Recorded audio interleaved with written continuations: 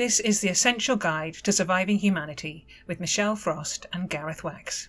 Yeah, so today's a big one. I've called this Surviving Mortality. Surviving mortality? It sounds a bit of a paradox, doesn't it, really? Well, it sounds like a dichotomy. That's what it sounds like. Dichotomy, if paradox. You're surviving mortality, it's no longer mortality, Exactly. It's immortality. Yeah, so what I really meant by that is surviving the fact that we're going to die. Folks, I hope this is not a surprise, and I hope you're all sitting down, but you will, in fact, at some point, stop. It's a guarantee. Yeah. That's one of the things in life that is guaranteed. I guess looking back at my own upbringing, I've talked about it before, my Catholicism, and this faith that I grew up with kind of gave you this, let's call it an illusion, that it was like going into a plane, and if you'd been good all your life, you turn left into first class, business class, If you'd not been good, you'd have to turn right. It's quite interesting, because I remember always thinking that was so comforting. Yes. It must be comforting to people to know it's just a binary choice. You're either good or you're bad. And then it got me thinking, who the hell defines whether you've been good enough or bad enough? Well, I think that's where St. Peter comes in, and then you go to purgatory for a bit. So it was kind of simple. I would go and maybe live with the angels. I mean, I was, like I'm 7 or 8, and I think, well, I'm going to live with the angels at some point, and I'm going to go to heaven or hell, but I hope I'll go to heaven. At the same time, I remember as a very young child lying in my bed at night and going, I'm not going to be here one day. One day I am not going to be here. And it was terrifying. I remember running down to my mother and saying to her, what's going to happen to me? And so that big question was with me very early on in my life, as was fear of nuclear war. So I remember having nosebleeds at night. So you had real problems with nuclear war as well? Well, remember that was one of the big scares, wasn't it, in the 70s and 60s? It was like nuclear war, and we any point we could be hit by the bomb. Well, absolutely. And the fact was, it felt like it was really imminent all the time. Exactly. It really was. And it was sort of in the news all the time in a way that it's not now. No. It was like it almost feels like it was a dream that happened to somebody else. Exactly. So I had proper nosebleeds as a result of these fears. Not so much about dying, but about the nuclear war. Move forward to me going to university. As I've mentioned in other podcasts, I was quite unformed at that point. I was 17 on the day that I went to university, first time away from home. And a big shock. Yeah, a big shock, and really out of my comfort zone. And I was still, I think, a Christian at that point. If I had to say what my faith was, we both seem to have lost our faith at some point. So at that point, you would still say you had faith. Just at that point. And I was at Goldsmiths, very liberal, left-wing university. It was very much a kind of right-on a place where you would debate over coffee, and I remember being confronted a bit on my religion and Catholicism, and people kind of going, well, hang on a minute, so, you eat the body of Christ, and I kind of really struggled to come back with anything. So you, in a way, you were trying to look for a justification? Yeah, when I was trying to find my place in the university, who is this girl? We were all trying to work each other out. I was doing drama and French. Drama was all very exciting. But the French aspect of it was very much me getting into French literature and French philosophy. And as you know, a lot of the French writers are philosophers. So I'm reading Camus, I'm reading Gide, Beckett, Sartre. Abstract works as well as quite chaotic, the ideas. Well, the ideas were essentially there is no intrinsic meaning in life. There is no meaning in life. And so Sartre, for example, as an existentialist, although he always claimed that he wasn't that word didn't really apply to him. And Simone de Beauvoir, his partner, used to spend hours and hours debating this thing about the paths of our lives are not traced. There is no they. In Heidegger's words, he says, das Man. We talk about they as sort of the government, or they control our lives, therefore we're not in control of our destiny. Quite. But Sartre was saying, absolutely we are, and we have to take responsibility. And for some people, that is terrifying, that actually it's just us as individuals making decisions, making commitments. Every decision we make, we are creating our own destiny. So he said, I think the problem is when people start thinking they have to take responsibility for it all. They only have to take responsibility, in my mind, for what really affects them or what's within their circle. Everything outside of that is not their responsibility. And I think it's when they try and increase that circle of responsibility to cover everything that they touch. Sartre definitely said that every decision you make is going to affect the universe. So you're not just making a decision for yourself, you're making it. Yeah, well, that's pretty damn. That could knock someone right off their perch. Yes. So that was his form of existentialism, and this idea of total freedom. Nihilism says there's no solution. You can't. There is no. Absolutely, life is effectively pointless. So, yes, so don't bother trying to search for meaning in it. Yes. You're wasting your time. Yes, and in a way, it's like, well, we're really just rather than committing suicide, we're just sort of continuing on. The absurdists, which are my favourite, because it is absurd, and that's the sort of word of the world. Do they say fish? They say fish on a telephone. No, they say lobster on a telephone. My God, this woman knows nothing. Go on. They basically say, okay, we are going to try and create meaning in our lives, knowing that there is no meaning. So working with this constant conflict, that there is no meaning, we are going to die, and yet let's try and create some kind of meaning. So Beckett's famous quote, if I can just find it, in Waiting for Godot, is, "They give birth astride the grave. The light gleams an instant, then it is night once more." So Beckett's my favourite because he... That's pretty much it, though. He's got it on... he's right there. Yeah, and Waiting for Godot, probably my favourite play ever, is about... Mine and Heather's as well. Really? Yeah, so it's about two men, essentially, sitting on a log. Estragon and Vladimir, of course. I played Estragon. Did you? Yes. Did you? It's such a wonderful play. And they've... Completely nuts. I think they've got a carrot and a boot, maybe something else, and a tree. And they spend their time... And a hillock. I remember there's a hillock. That's it. And then Potso and Lucky come along. Potso and Lucky.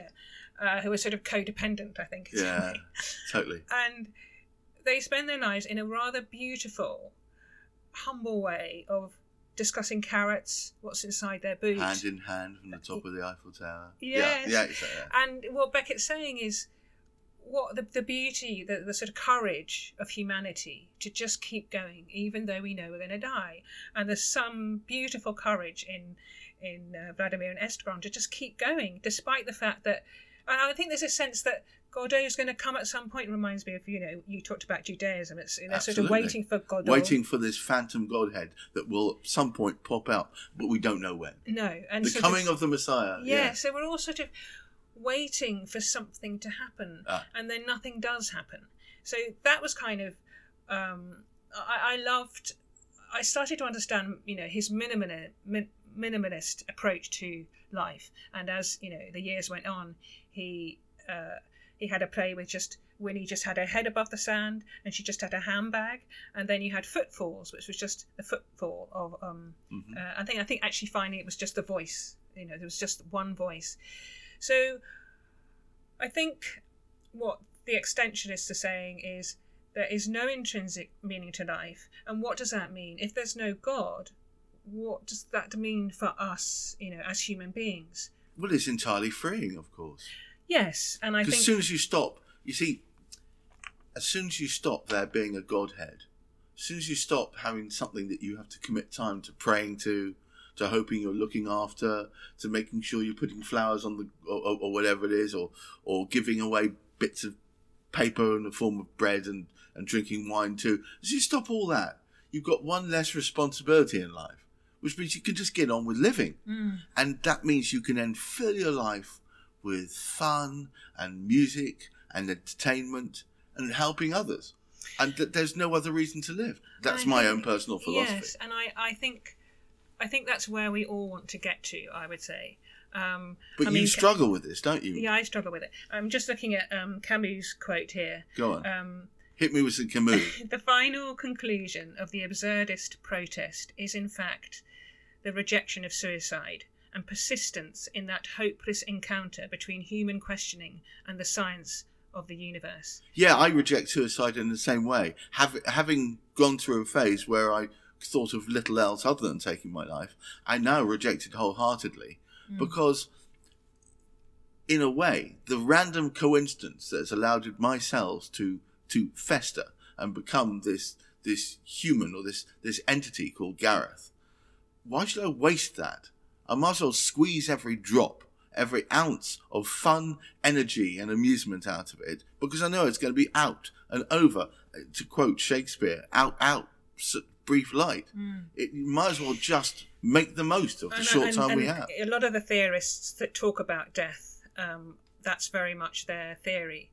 And what they talk about is that people who have a near-death experience, have terminal illnesses, they're the ones that suddenly realise what you've just talked about. Life is short. I've got to do stuff. All the things that I put in my someday drawer, going on those adventures, saying to someone I love them, falling in love, they put them in the someday drawer. And they now take out the someday drawer. They look at their bucket list and they go, I've got to do it now. It's not a bucket list, it's a now list. Yes, and I think... Don't wait till you're going to kick the bucket. You do it now. But I think a lot of people are living in a sort of hide in the sand world. It's called, there's a term which is constructive distraction. So most of us, and it sounds like, you are an exception here, in the Western world, we don't talk about the fact that we're going to die. We put it... In fact, I spoke to someone, a good friend of mine in Australia. I have talked to quite a few people about, their feelings around mortality. He's an ex-lawyer, barrister, now sort of decided to retire and get closer to nature and moved out of Brisbane. Now, admittedly, his wife died a very slow death from a brain tumour, and it was horrible for him and his children. Terrible. And she was a beautiful spirit and soul. The last person that you would want to, have leave as a friend and a partner. Was he a God botherer? Was he? A God botherer. Sorry.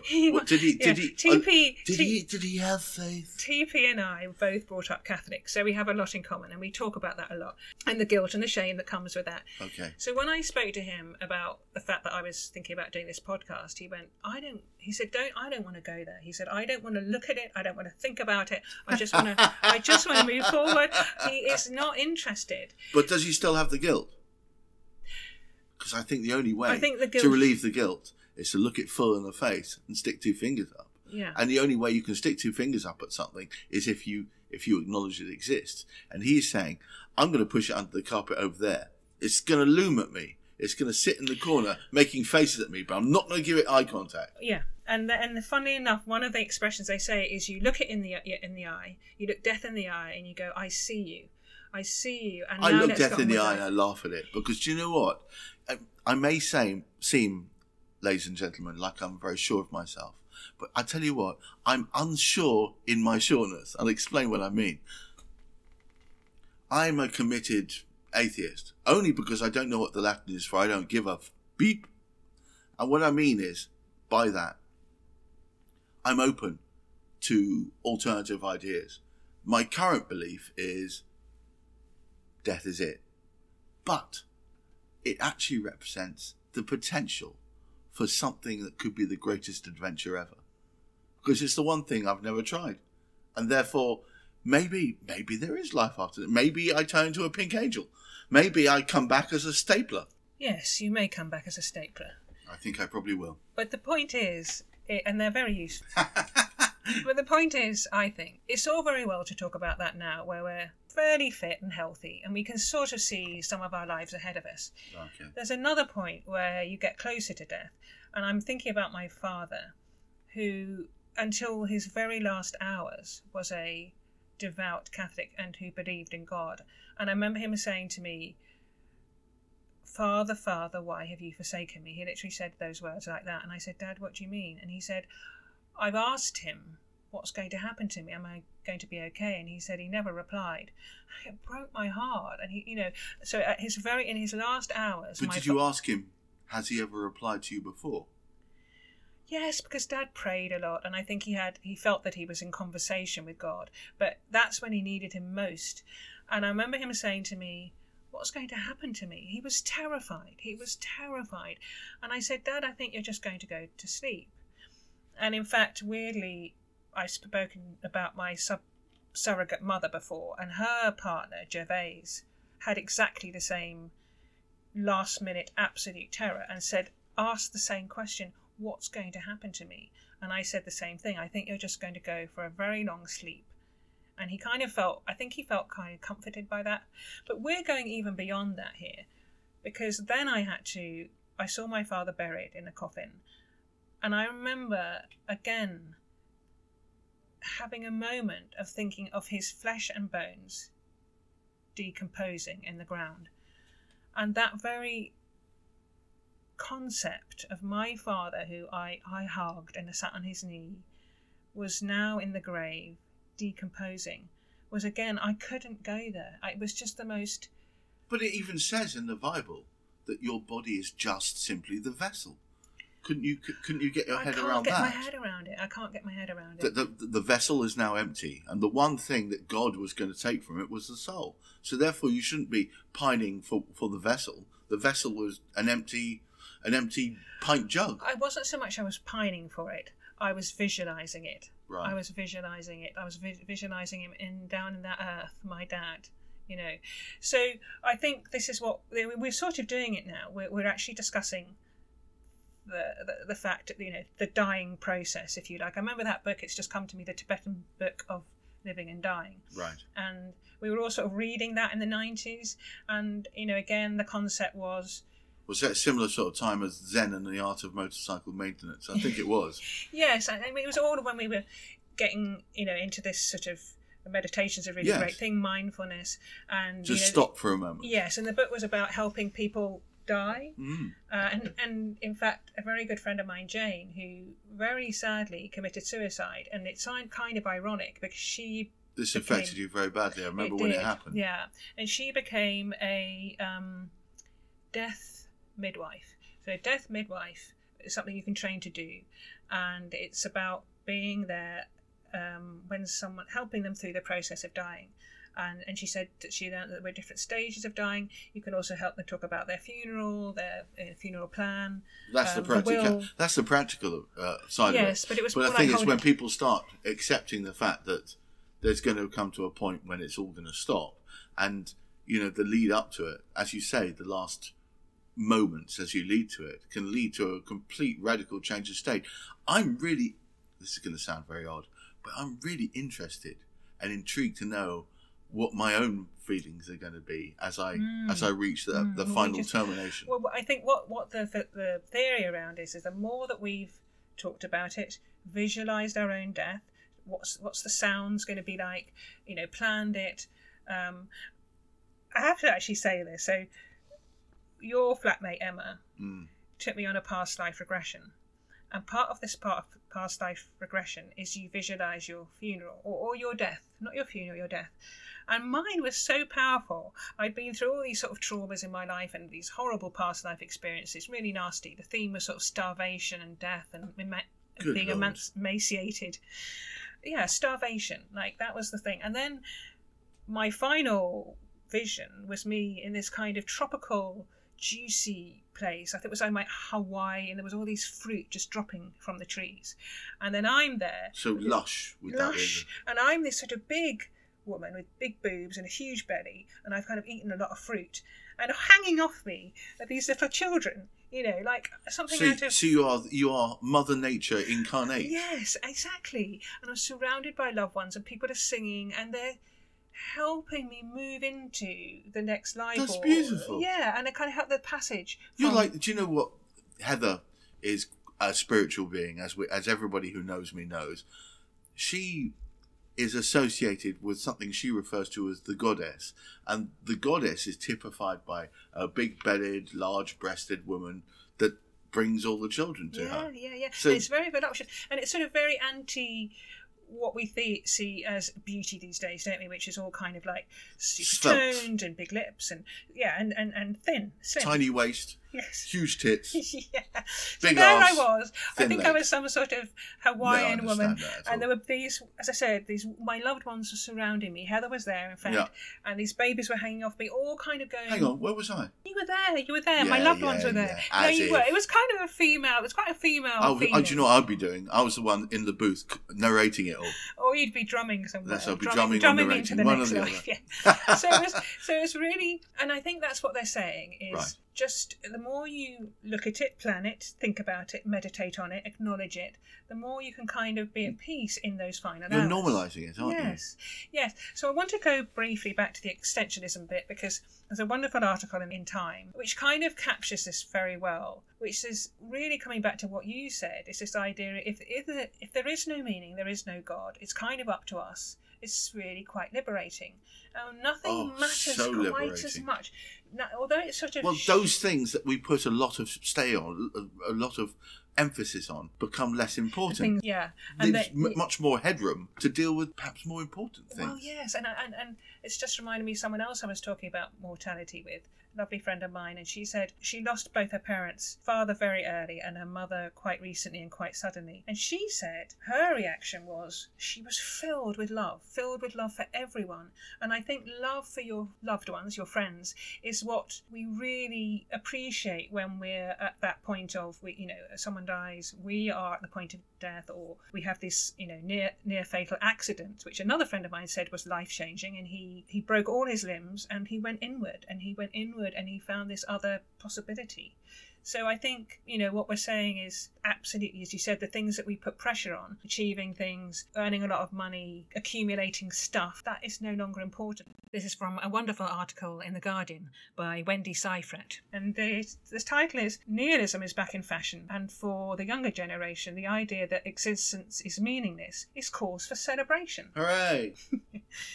So it goes, I'm usually wary of epiphanies, light bulb moments and sweeping realisations that reorder lives, but walking home one evening earlier this year, my existence shifted with a single passing thought. I was chronically stressed at work, overwhelmed by expectations, grasping for a sense of achievement or greater purpose, and tiptoeing towards full-on exhaustion. Then it hit me. Who cares? One day I'll be dead and no one will remember me anyway. I can't explain the crushing sense of relief, as if my body dumped its cortisol stores, allowing my lungs to fully inflate for the first time in months. Standing on the side of the road, I looked at the sky and thought, I'm just a chunk of meat hurtling through space on a rock, pointless, futile, meaningless. It was one of the most comforting revelations of my life. I discovered nihilism. Nihilism has existed in one form or another for hundreds of years, but is usually associated with Friedrich Nietzsche, the 19th century German philosopher who proposed that existence is meaningless, moral codes worthless, and God is dead. Yeah, but he was also a complete arsehole as well. So I don't know that we should take too much to him. Tell me about the arsehole bit. Oh, he was a horrible, horrible man. And he was really a closet narcissist. So more along the sort of initial, when we describe nihilism as being pointless, there's no solution. Yes. It's kind of like a nihilism, isn't it? He considered himself above everyone. So as we said, the narcissist that we've talked about before. Quite. And, he had a lot of attention, because this was all new. Can you imagine? Yeah, can you imagine? Everybody suddenly thinks, new bandwagon. Yeah, exactly. There is no God. There is no God. So this decade, it has had a cultural comeback. Visiting the hang on, before we get into that, let's throw down some ground rules. My son refers to me as a boomer, and I keep pointing out to him that I'm not a boomer. What am I, Michelle? You are We've got a chart on the wall here. Generation X. We're both Generation X. We're both Generation X. We just slip inside that. My darling wife, however, technically is a boomer. Oh, is she? Or right. part of the me generation. Okay. Yeah. They came just shortly after the war, you see. Why the me generation? Do you know? Because it was all about me. Well, what she says is it's back in fashion. This is something that I remember from, these people were writing in the 50s and the 60s. Right. I was studying in the late 80s, early 90s. And it's not something that I feel we talk about much. I know when I was studying counselling, there is a form of existential therapy where you talk about life and death and those big questions, but it's not something we I think you and I probably talk about it a bit anyway. So she says this decade it has had a cultural comeback. Visiting the central tenets, it's easy to see why. Nietzsche's argument that every belief, every considering something true is necessarily false because there is simply no true word, feels chillingly relevant as we stumble through a post-truth reality. What he's saying essentially is all the values and the faith that we put are into things that cannot be proved. You are putting faith in the existence of a deity. Has anyone ever seen him? Has anyone had tea with them? No. You can't say that they exist. You can't say that anything is going to happen after we die. That's the other classic truth that's put out there. But it's pretty radical because the Western world has been brought up pretty much as a Christian world. So then she says... But even if it wasn't Christian, even if it was Muslim or Jewish or any of them, there was a whole series of faith-based beliefs on that. And I think to some extent the Ys and the Zs haven't necessarily had that. No, they've been disencumbered. Because the parents are disillusioned, they're not going to church. Do you think it's not... I don't think it's necessarily about the parents. I think it's about the onset of the media generation. But I think for a long time the parents were going to church and you sort of go with them when you were young and you get But it's not just that. The parents would tell you what to believe, wouldn't it? Yeah, I remember having a discussion with the parents and they said, yeah, we haven't yet chosen her faith for her.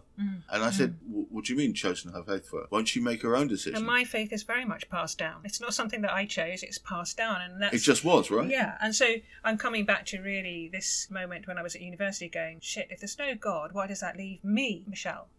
Let's continue. So while Nietzsche and the Goths you grew up with make it all sound like a bummer, generations Ys and Zs take on things, it's more upbeat and absurd. Modern nihilism has been honed through memes and Twitter jokes. Turns out the descent into nothingness can be pretty funny. It is. Yeah, so then she talks about, we're witnessing this new sunnier generation of nihilists, and they're saying if meaning and purposes are overrated illusions, so is any sense that you're special or destined for greater things. Exactly. It's a balm for a group burning out over exceptionalism, economic downturns, performative excellence, housing crises, and living your best on Instagram. There you go. So I just want to talk about these two people that did a TED Talk on nihilism. Elias Skoldberg, a junior at Hammered Union High School in Vermont, took the stage to deliver this case for optimistic nihilism. It was aptly subtitled, or How to Be a Happy Emo. Yeah.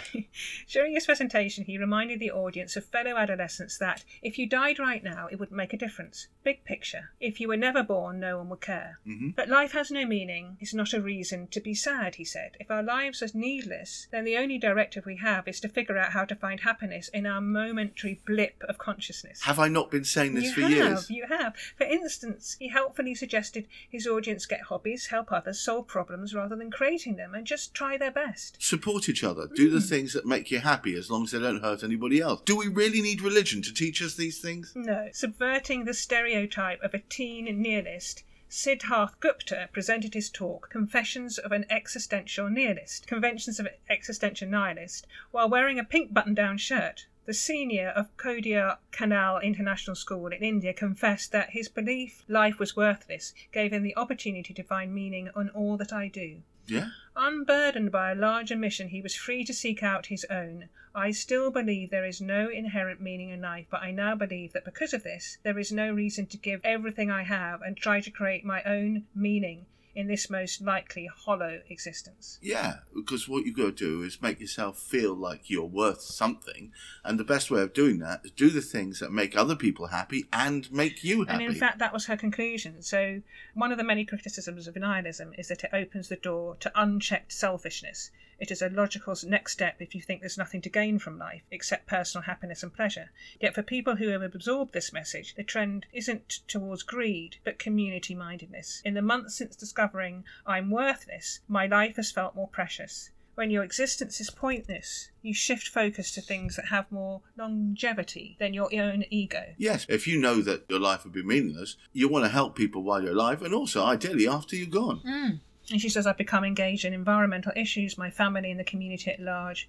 Once you make peace with just being a lump of meat on a rock, you can stop stressing and appreciate the rock itself. So I like that article because I think what we're saying, what we're both agreeing on, unusually, is that it galvanises one into doing stuff, and not just stuff, but stuff that means something. Yeah, but it's not enough just to say there is no God. It's not enough just to say there is no afterlife. Therefore, I may as well...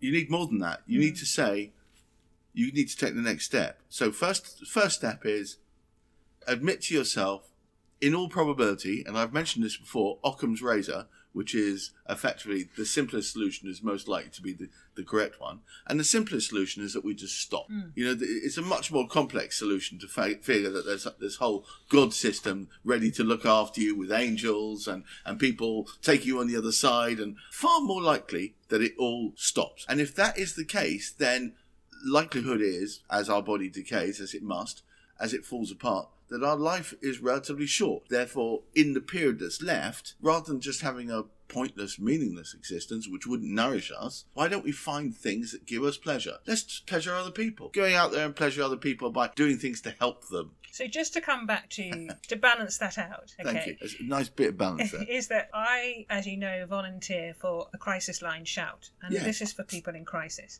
And I got a real shock last week. I thought I was talking to someone in their 20s, and she started by saying, I don't want to go on. I don't see any point in my life. I feel like my life is pointless.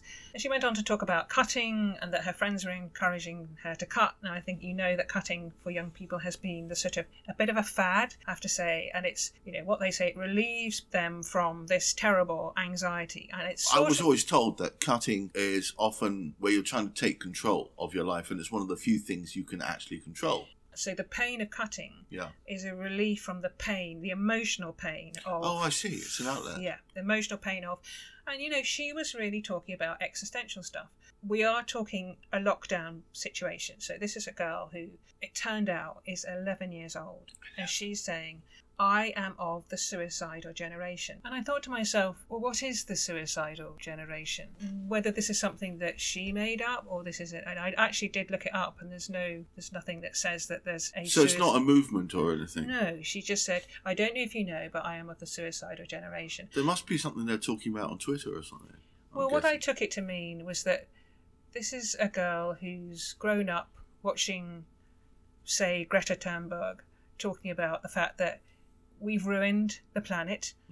Our generation, as in you and me, we've ruined the planet, and she's angry, and therefore we haven't left anything for them. There's no resources, there's not enough. And so she's growing up listening to, you know, probably looking up to an 18-year-old and going, wow, so if that's the case, I'm not going to be able to buy a house. I'm not going to be able to find a job. I'm not going to be able to live on this planet, or my children aren't. I'm not going to be able to leave a legacy. That's a pretty depressing future.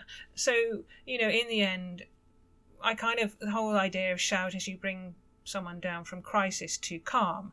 I think we've really found out that, you know, when she was in her calm state, she realised that, yes, we have to just deal with what we've got and find coping mechanisms. This is what Shout is all about, is to find a coping mechanism. But don't you think it's important that people embrace the nihilism and say it doesn't matter that effectively this leads to nothing? It doesn't matter. What matters is the now. Deal with the now. And that's why I was talking about Dewar, which was a philosopher from the early 1900s in Midwestern America. And he said, stop thinking about way distant in the future. Stop over-pondering about the past. Deal with planting the crops. Deal with feeding your family. Deal with living your life. And, you know, it's interesting because when we talked about the self-help industry, we realised, didn't we, that all the books came back to the same thing. Yes. Is be present, be in the moment, be grateful, now. Be grateful for what you've got. Yes. You know. So I think I'd like to end part 1 here. Part 2 is going to be looking at ways, I guess, more of our generation can look at dying, really face it full on, and get chatting about it. And it will be proper positive, I promise. Yes, it will. This has been the Essential Guide to Surviving Humanity with Michelle Frost and Gareth Wax.